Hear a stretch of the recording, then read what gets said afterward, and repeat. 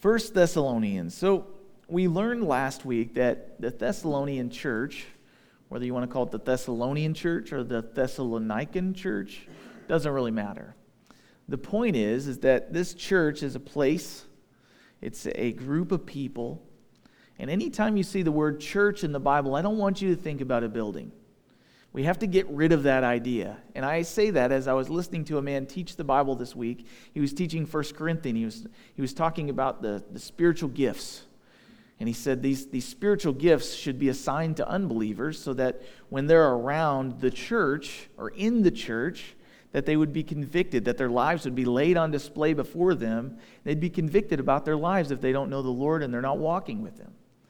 And what he said was, now, we think about this as non-believers coming to a church, and praise the Lord when that happens and they hear the Word of God taught for the first time. That's my testimony. I showed it at a church. I had been spoken to first, though, about the Word of God and about Jesus and how He was displayed in all the Old Testament and the New Testament. But the Holy Spirit was the one convicting me. But when he says that this will happen inside the context of the church, he wasn't talking about a building. He meant when a group of people are gathered together in Jesus' name, when there's people that know Jesus out in the community and others interact with them, there should be these gifts exercised.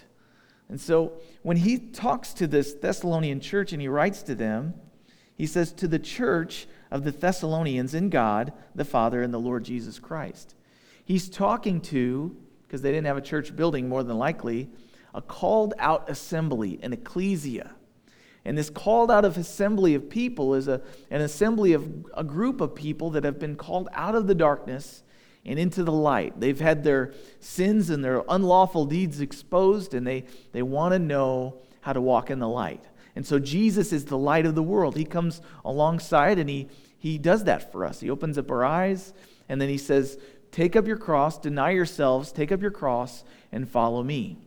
And so it begins this new lifestyle, this new way of walking by faith and not by sight. We're not following our lusts, our desires anymore. We're not doing what we want to do. We're doing what the Lord would have us do. And as we do that, there are lots of changes that come along the way as fruit of us being in God the Father, as he says, and in the Lord Jesus Christ. We are now his possession, his people. We're called out. We're not just called out of the darkness and then just hanging out in limbo. We're called out of the darkness and into the kingdom of God. And so he writes to them, he says, to the church of the Thessalonians in God the Father and in the Lord Jesus Christ. And he says, grace to you and peace from God our Father and the Lord Jesus Christ. And then from verse 2 all the way through verse 10 of the first chapter, he explains and he describes what they are currently doing. He's giving thanks to God in prayer, and he says, I pray without ceasing for you, giving thanks to the Lord for all of these things. And he lists out these things, and it's what I want you to notice as we read through them again, for posterity's sake, that as we read through it, I want you to notice that it's really how every church should be. He commends them. He gives thanks. He lists some things that they are doing and things that they are evidenced in their lives. And as he lists them, I want to point out to you that they're just evidences that they are truly, not just in word, but they are actually in Christ. If you are in Christ, old things have gone away, and behold, all things have been made new. So if that is the case, your life should look like that. If you're a citizen of the kingdom of God, if you're a heavenly citizen, your life should look different than citizens of this earth. And I talked last week a little bit about how we have a home address in heaven, and we have a business address. We are to continue doing the business of the Lord until he returns, and that's a big theme in this book. So he says in verse 2, we give thanks to God always for you all, making mention of you in our prayers, remembering without ceasing your work of faith, your labor of love, and patience of hope in our Lord Jesus Christ, in the sight of our God and Father, knowing, beloved brethren, your election by God. He is assured of their election. He's assured that they have been called by God out of the darkness into the light, and he's assured of that, not just because they profess to be believers, but because he sees the results of that in their lives. He says, your work of faith, your labor of love, you love the brethren, you're serving one another, and your patience of hope as you await the return of Jesus. And so think about this. Paul had only been in the Thessalonian area and planted the gospel there and shared it with this group of people. Many had become believers in a period of about, what it says is 3 Sabbaths in Acts chapter 16. So during his 3 Sabbaths there, however long that was, I'm going to assume it was 3 weeks, he taught them some pretty incredible amounts of doctrine, one of which is the return of Jesus. The return of Jesus is encouraging to the Thessalonian church in particular because they're experiencing persecution. When Paul went there and shared the gospel, those who started believing experienced persecution. It was so bad that Paul actually had to leave so that the heat would kind of settle down a little bit and they could go on about their lives and live out their faith in the community they lived in. But what they did was they dragged Paul into the center of town and they said, hey, this guy is teaching things and calling us to believe things that are unlawful for us as Roman citizens. And Roman citizens were called to worship Caesar. Not to just say, hey, I'm going to put my bumper sticker on my car, but to worship him. To worship this man who was not godly at all. So anybody who believed in different gods in the Roman Empire, that's fine. But if you start following Jesus, Jesus says there's no other gods but me. And so you can't worship Caesar anymore. That's a problem. You can worship all kinds of other gods and Caesar. Caesar's got no problem with that. But Jesus calls people to worship only him. And we see that evidenced when he goes on a little further here. He says in verse 5, for our gospel did not come to you in word only, but also in power, and in the Holy Spirit, and in much assurance, as you know what kind of men we were among you for your sake. He points them not only to what they said, but how they conducted themselves in Thessalonica. And then in verse 6 he says, and you became followers of us and of the Lord, having received the word in much affliction with joy of the Holy Spirit, so that you became examples to all those who are in Macedonia and Achaia who believe. For from you the word of the Lord has sounded forth, not only in Macedonia, which was the region they were in, and Achaia, but also in every place. Your faith toward God has gone out, so that we do not need to say anything. For they themselves declare concerning us what manner of entry we had to you, and how you turned to God from idols, to serve the living and true God, and to wait for his Son from heaven, whom he raised from the dead, even Jesus, who delivers us from the wrath to come. So their faith is so real to them that everyone knows about it. Imagine Paul leaving this place and going to another region and then coming back on another missionary journey. This is how I imagine what he's saying here. He comes back and he's getting ready to share the gospel and they go, we've already heard it. Who told you? Some people from Thessalonica came over. Really? Awesome. Praise the Lord. Because faith begets faith. And sometimes I think what happens is that people who come to know Jesus, they feel like, hey, I don't have to share my faith. There's churches everywhere. There's pastors that are called to that. But as disciples of Jesus Christ, we have this good news. Paul writes in 2 Corinthians that we have this treasure that's been placed inside of us. And as we are jars of clay with broken pieces and we're not perfect, through our cracks, through our weaknesses, the gospel shines forth. We tell people we trust in Jesus and they see that we're a failure, we're not perfect, and they go, wait, I can actually relate to that person. If they can trust Jesus and God's transformed their lives, perhaps he can do a work in me. That's good news. You know, they can look at you and go, wow, that guy's not perfect. And we don't like that. Like we put off a persona like we've got it all together. Sometimes we just need to be who we are, be real. Paul says here, I was real with you guys. I was genuine. I came to you sharing this message of hope because I've first been a receiver of this message. You know, if someone were to receive a cure for all cancer and they experienced it and it changed their lives physically, I guarantee they'd have a billboard up that says, come to my house. I have the cure for cancer. They do everything they could to tell other people about it. But we have this spiritual cure for cancer. In many cases, we have this living God that can actually heal people, and yet many times we clam up because we're afraid of what people will think. And Paul says, even though you received this gospel message and your lives have changed and you received it in affliction and experienced persecution, the gospel went forth anyway. You have this hope that goes beyond this life. And I love this because I was thinking about this, and you guys know that are with us all the time that my hobby horse lately has been the parable of the sower. And we read the parable of the sower when we were studying one of the previous books, and I talked about the cares of the world that kind of choke us out. Well, I'm going to read this again in Mark chapter 4, verse 13. Jesus explaining the parable of the sower to his disciples. He said to them, "Do you not understand this parable?" And then in verse 14, he says, "The sower sows the word." And he talked about this sower going out and sowing seed. Of course, they're in an agrarian society, so they all knew what it meant to sow seed, to prepare the ground, and then for it to come up and to grow and bear fruit. And so they knew what he was talking about, and so he gave an example of all these different types of soil that seed can land on. And he says, the sower sows the word, so the seed, and these are the ones by the wayside where the word is sown. They hear, Satan comes in immediately and takes away the word that was sown in their hearts. So he talks about the stony ground where the seed would land on our parking lot. And instead of growing anything or taking root, these birds would come along and eat it. So it's kind of wasted seed, you would feel like. And he says this is like when the seed of God, the word of God, lands on our hearts. It doesn't go down in because we have hard hearts. And then Satan comes in real quickly and steals it away, and it doesn't produce any fruit.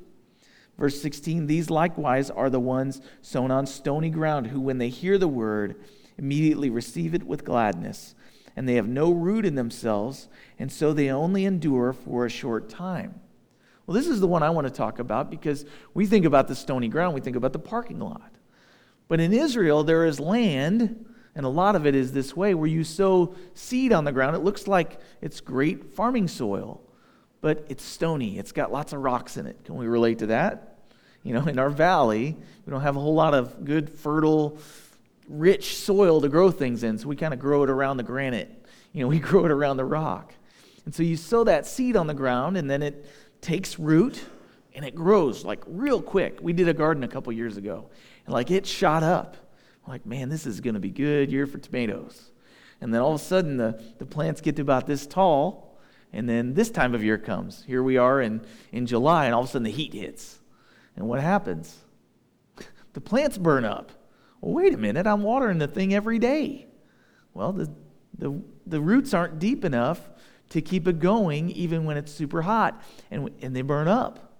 There's no tomatoes, there's just a bunch of green, dying plants that we're like, ugh, what a waste of time. And then the weeds are a whole nother story. But my point is that here we are in Thessalonica. He's sown the seed of the word, and there's this explosive growth. And I can imagine Paul praying for them going, I've seen this before. I've seen people receive the word and sprout up, and I trust Jesus, and then they quit. And why is that? Well, many times it's because there's no root. But Paul is giving thanks in the beginning of this letter because he's not seeing them wilt. He's not seeing them dry up. He's not seeing the fruit not produce. What he's seeing is fruit. This is good news. He says, I've not sown this gospel to you in vain. You've continued in it. You're not giving up because of persecution. So I tell you that because when you go down to verse 20 in this same passage, he says, but these are the ones sown on good ground. Those who hear the word, receive it or accept it, and then they bear fruit. Some 30-fold, some 60-fold, and some 100. So in Thessalonica, he's like, praise the Lord, we got a crop that's going to produce fruit. And if I can tell you anything about as being a pastor and as trying to continually weed the garden and continually sow seed, when there's fruit produced, it is one of the most enjoyable experiences, but one of the least enjoyable experiences. One of the heartbreaking experiences is when somebody says, I believe in Jesus, and they say, I want to be baptized, and then they want to make all these steps, and they're making all these changes in their lives, and it's explosive growth. It's like, praise the Lord, and then because of persecution, or because of discouragement, or because God doesn't do everything that they want Him to do, they give up, they leave. So it's one of the most disheartening things. And if you've ever shared the gospel, if you've ever led someone to the Lord, if you've ever, like me, baptized somebody, it's the most disheartening thing ever, because they continue on and they don't walk with the Lord anymore. And yet if you ask them, hey, you think you're going to heaven?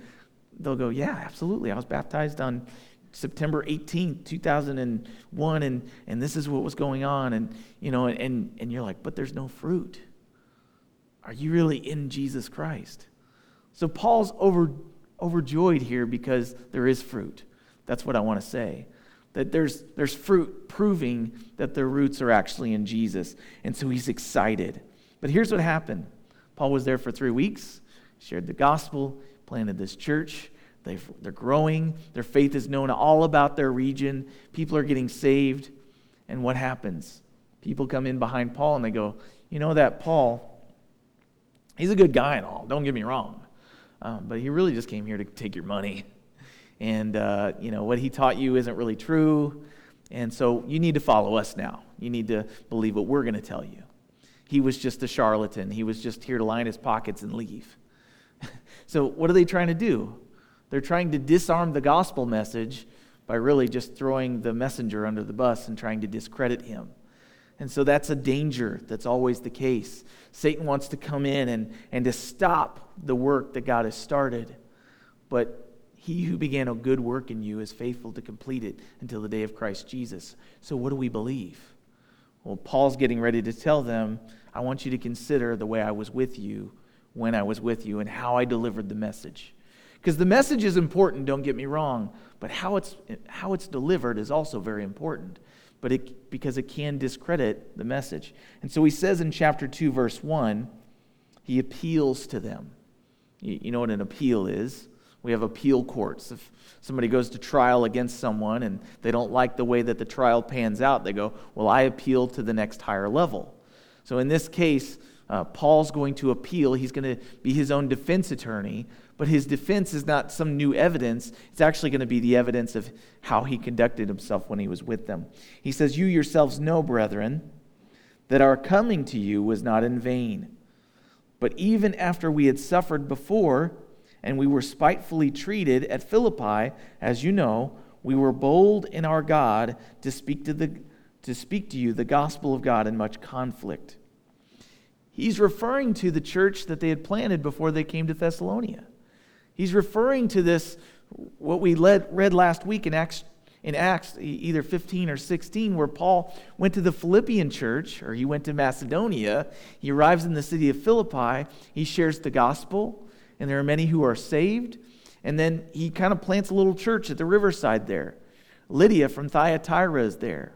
And she takes them into their home, and they start having gatherings there, and he stays for a while, and he shares the truths about Jesus, and he teaches them about salvation and walking in the Spirit. And as he's there, there's persecution because of the message that he shares, because of a demon-possessed woman that he calls the demon out.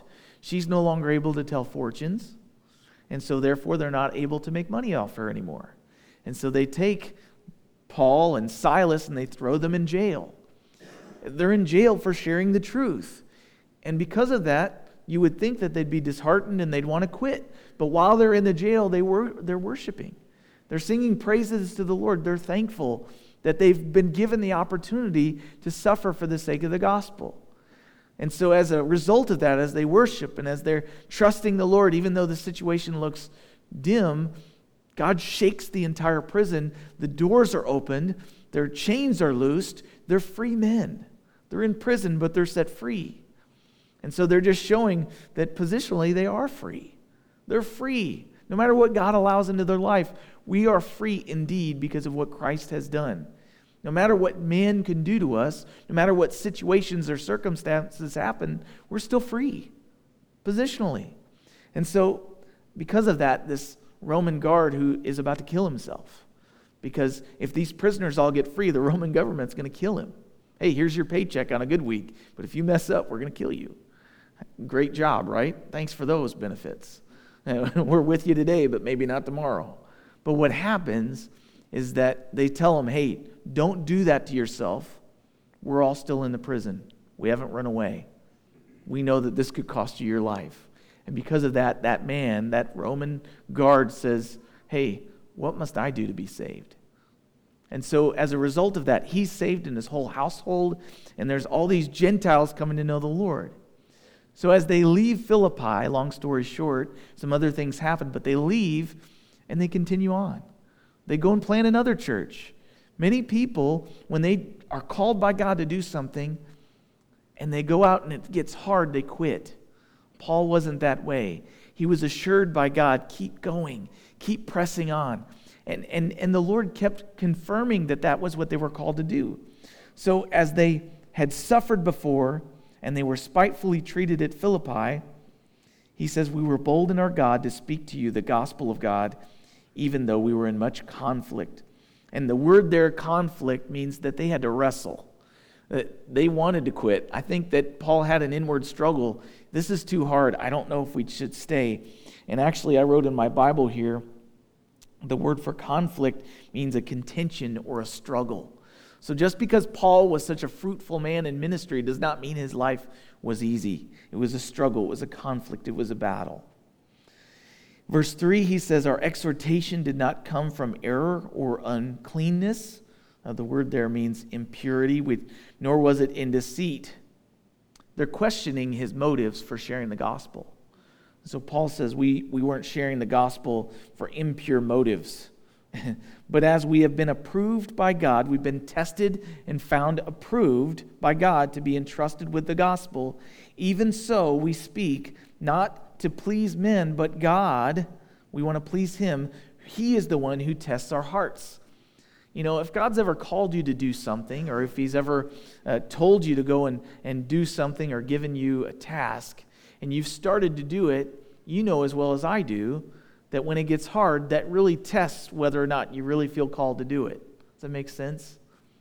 If you try to do something and it gets hard, it causes you to go, hey, do I really want to do this? Am I really supposed to be doing this? And it causes you to question whether or not you're actually in the will of God. And it should. He says God tests our hearts. And so if they were doing it for the wrong reasons, they would have quit. I guarantee it.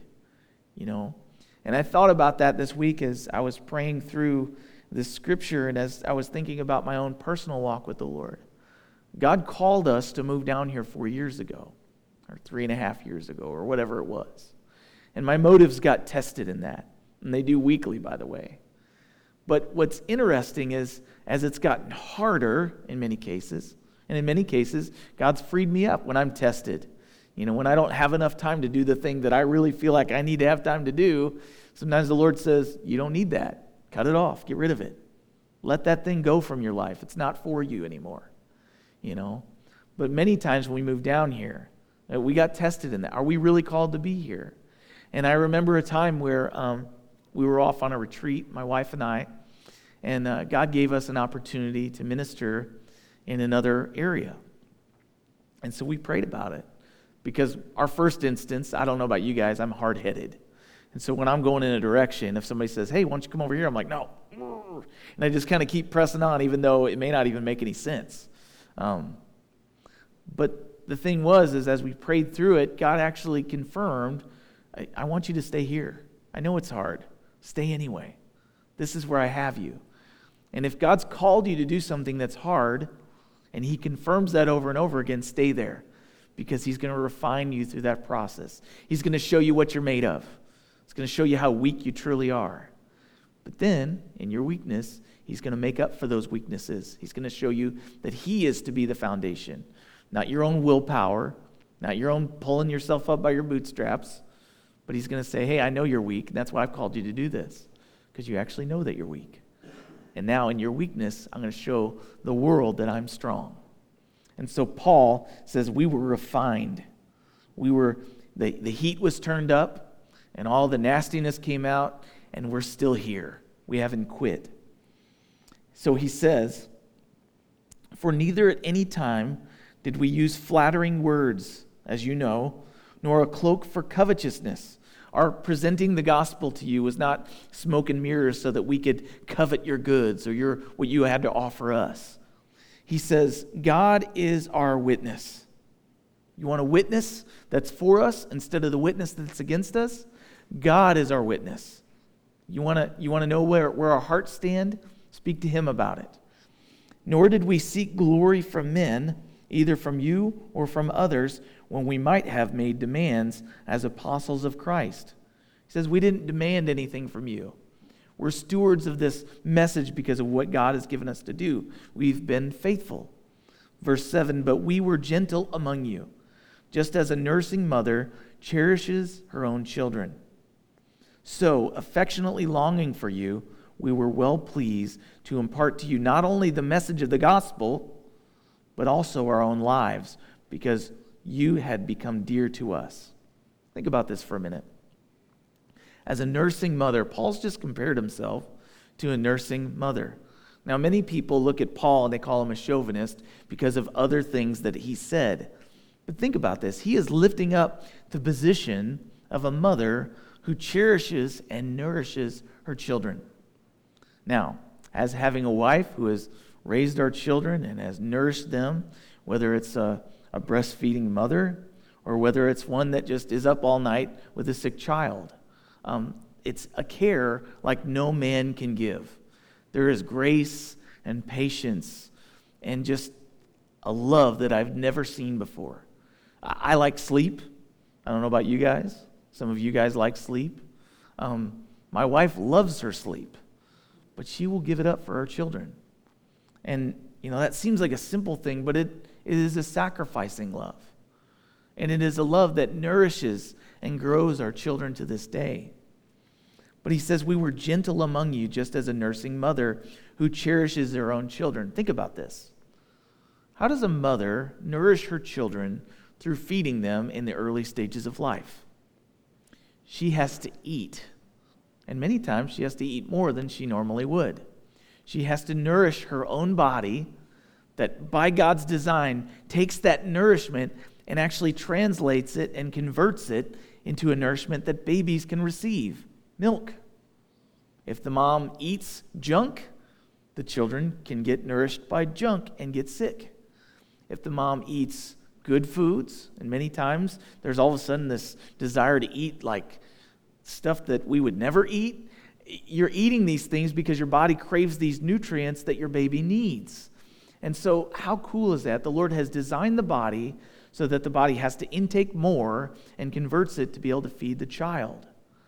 So in the same way as believers, and Paul says this as a nursing mother, he has to actually eat too. He has to eat more so that he can feed those who are being discipled by him.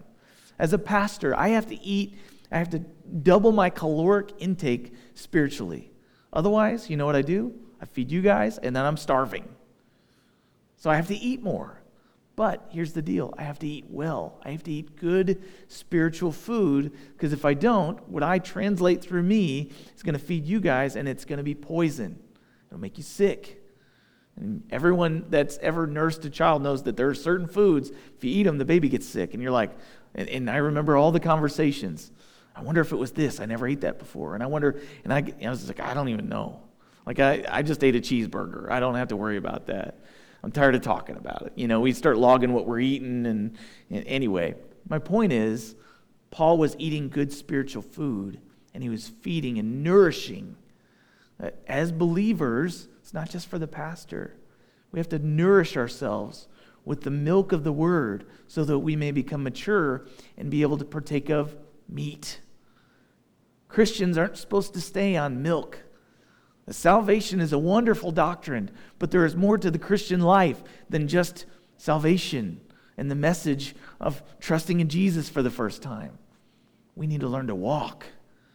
Paul says, as a mother, we raise up children, and so he says, that's how I conducted myself among you guys. Verse 9, He says, "For you remember, brethren, our labor and our toil." He says, this is how we conducted ourselves. They say that we were trying to get your money, but here's how we conducted ourselves. "Laboring night and day that we might not be a burden to any of you. We preach to you the gospel of God." And if you look at 2 Thessalonians chapter 3, verse 8, he reemphasizes this. He says there in verse 8, verse 7 really, "You yourselves know how you ought to follow us, for we were not disorderly among you, nor did we eat anyone's bread free of charge, but we worked with labor and toil night and day, that we might not be a burden to any of you, not because we do not have the authority, but to make ourselves an example of how you should follow us." He's talking about the fact that he was a tent maker. When he was with the Thessalonians, he was also with a couple of other people. And they were all tent makers. And as they shared the gospel and as they taught people the basic doctrines of the faith during the day, then Paul would, exhausted, stay up all night and make tents out of goat skins, because that's where he was from. That was a trade that he had. And he did that so he wouldn't be taking their money from them, lest they would think he was just doing it for the money. Paul worked night and day. And I will say to you, as a bivocational person, it is hard. But, again, it refines. What are your motives? I work all day. And many times you can ask my wife, I come home and I'm done. Now, I work at a desk job. I will admit that. I don't sweat outside and I don't toil and labor in the heat. And I'm thankful to the Lord for that. I'm not very strong. But that said, when I get home at night and I minister to my family, I'm also preparing to teach. And I'm also looking at this building and thinking about when the grass is going to be mowed. And it's just one of those things that God has me to do. And there was a season where I was a little bitter about it. I'm like, Lord, you know me, I don't have this capacity. But as I've kept going and as I've been thankful and as I've been faithful, and the Lord has reassured me, like, hey, you don't have to remember all these things. I'll do it. The last few weeks, people have been mowing the grass. I haven't asked anybody. The last few weeks, people have been taking care of the stuff in the back and leading the children downstairs and all these other things that I never think about. And I'm thankful for that. But even if I had to do all of this stuff, what the Lord has shown me is that I need to keep going for the sake of the calling He's given me. I need to be thankful that we have these problems. God gave us this building. He's given me a group of people that will sit through and listen to me for more than 30 minutes on a Sunday morning. You know, even when I go long, and they're gracious. But the kingdom of God is growing, and it's so worth it. If God has me work for the next 30 years, full time, and then do this too, so be it. That's what He's called me to. And I'm okay with that. Because I don't want anybody to come to this church and go, he's just in it for the money. Because if that was the case, I would have quit long ago, 4 years. And before that, youth group. You know, you can't pay somebody enough to lead a youth group. You can't. They're crazy, you know. You could offer them $100,000 a year, and it's not worth it. You know, kids are rough, but it is worth it for the sake of them knowing Christ, for the sake of them having a hope beyond YouTube and Facebook and whatever else they're into. You know, the reality is that everyone is serving idols until they come to know Christ. And at that point, we get to turn away from those things, those dead things. What I love about this is that Paul is willing to do what Jesus did for us, to serve and to sacrifice. Mark chapter 10, verse 45. For the first year that we were a church, every night I would quote this verse. For the Son of Man did not come to be served, but to serve and to give His life as a ransom for many. Jesus didn't come to be served. He came to serve. He came to sacrifice Himself for you and I. And He did that for the joy that was set before Him, which was also you and I, while we were yet sinning against Him. And so Paul says, you remember, brethren, our labor and toil, for laboring night and day, that we labored and toiled, that we might not be a burden to any of you. We preach to you the gospel of God. So he says, God is our witness. He says, you are our witnesses. You saw us. Verse 10, you are witnesses, and God also, how devoutly and justly and blamelessly we behaved ourselves among you who believe. As you know how we exhorted and comforted and charged every one of you as a father does his own children, that you would walk worthy of God who calls you into his own kingdom and glory. So as we close, I want you to think about this. He's compared himself to a mother who nourishes and cherishes her children. And now he's referred to himself as a father in the faith. He says, here's what we did as a father. We exhorted. And the word exhort, I've heard it said many times, means to strongly encourage. But I looked up one word this week in the little thing that gives you the word definitions, the dictionary. And exhort, look at me, I'm learning things. Exhort actually means to call to one side and to encourage an individual. It means I call Steve and I say, hey, come on over here. And we talk for a little bit. And my goal is to encourage him, to lift him up, to give him an attaboy, but also to encourage him to keep going. Paul says, I did that among you. And then he says, I comforted. See, here's the deal. Many times as dads, we want to encourage our kids, and most of the time it's like, how come you didn't do this? And we're like encouraging them to do it. But many times it means we need to go alongside them and do it with them for a little bit so they'll keep going. Another word he uses, we comforted. And this does not mean to coddle. Hey, you're doing great, even when they're not. Comfort doesn't necessarily mean that. Comfort means to encourage someone to activity. Does that make sense? To want to do better. There are some Bible teachers I listen to, and I'm convicted. That's good. I know I'm doing wrong, and so I want to change. But just by the way they communicate what they're teaching me, I get done and I've got a shot in the arm. I'm like, let's do this. I want to go out there and I want to practice what they've told me. Paul says, I exhort you as a dad, but I also comfort you. I want to press you on to good works. And then he says, we charged. And the word charged means he testified to them. He gave witness from personal experience. I was in Scouts for years. And one of the things that was part of an Eagle Scout ceremony was they would charge you. There would be a charge. You know, it's like right before you go out into battle. Okay, it's what they do at graduation speeches. You know, somebody gets up and says, hey, I've been in the business world for years. Go get them. You know, and they tell you all these anecdotes and funny stories and things that have happened that have been kind of interesting. But the main purpose of the speech is to say, you've graduated, you've arrived here, now go out and do what you've been taught to do. And so that's part of what Paul says he did. We conducted ourselves like a father conducts himself with children, exhorting, coming alongside and encouraging, comforting, encouraging them not only in words, but also to do something. But then also, he charges them, now go out and go for it. He says, every one of you, as a father does his own children, that you would walk worthy of God who calls you into his own kingdom and glory. And so let me ask you this morning, as we look at this passage, how is your conduct among those who believe? Are you pouring into other believers? Are you nourishing others by your faith and how you've grown and what you have to offer others? I think one of the ways that we grow the most is by not only learning the things and doing them ourselves, but then imparting them to the next generation of believers.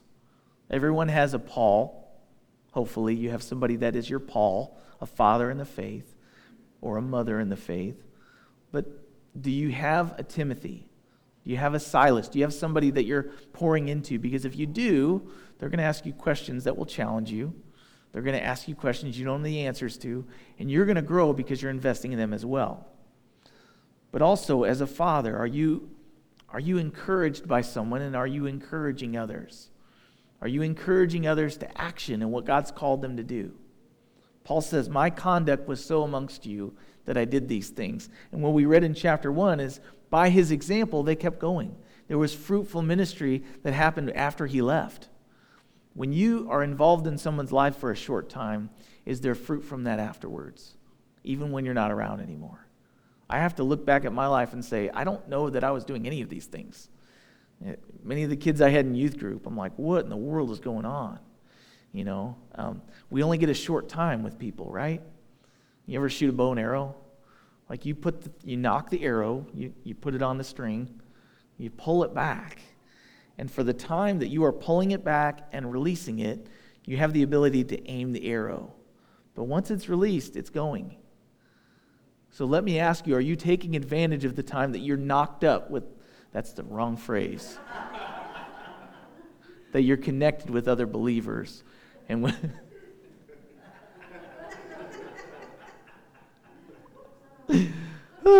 context, I hope nobody listens to that short portion.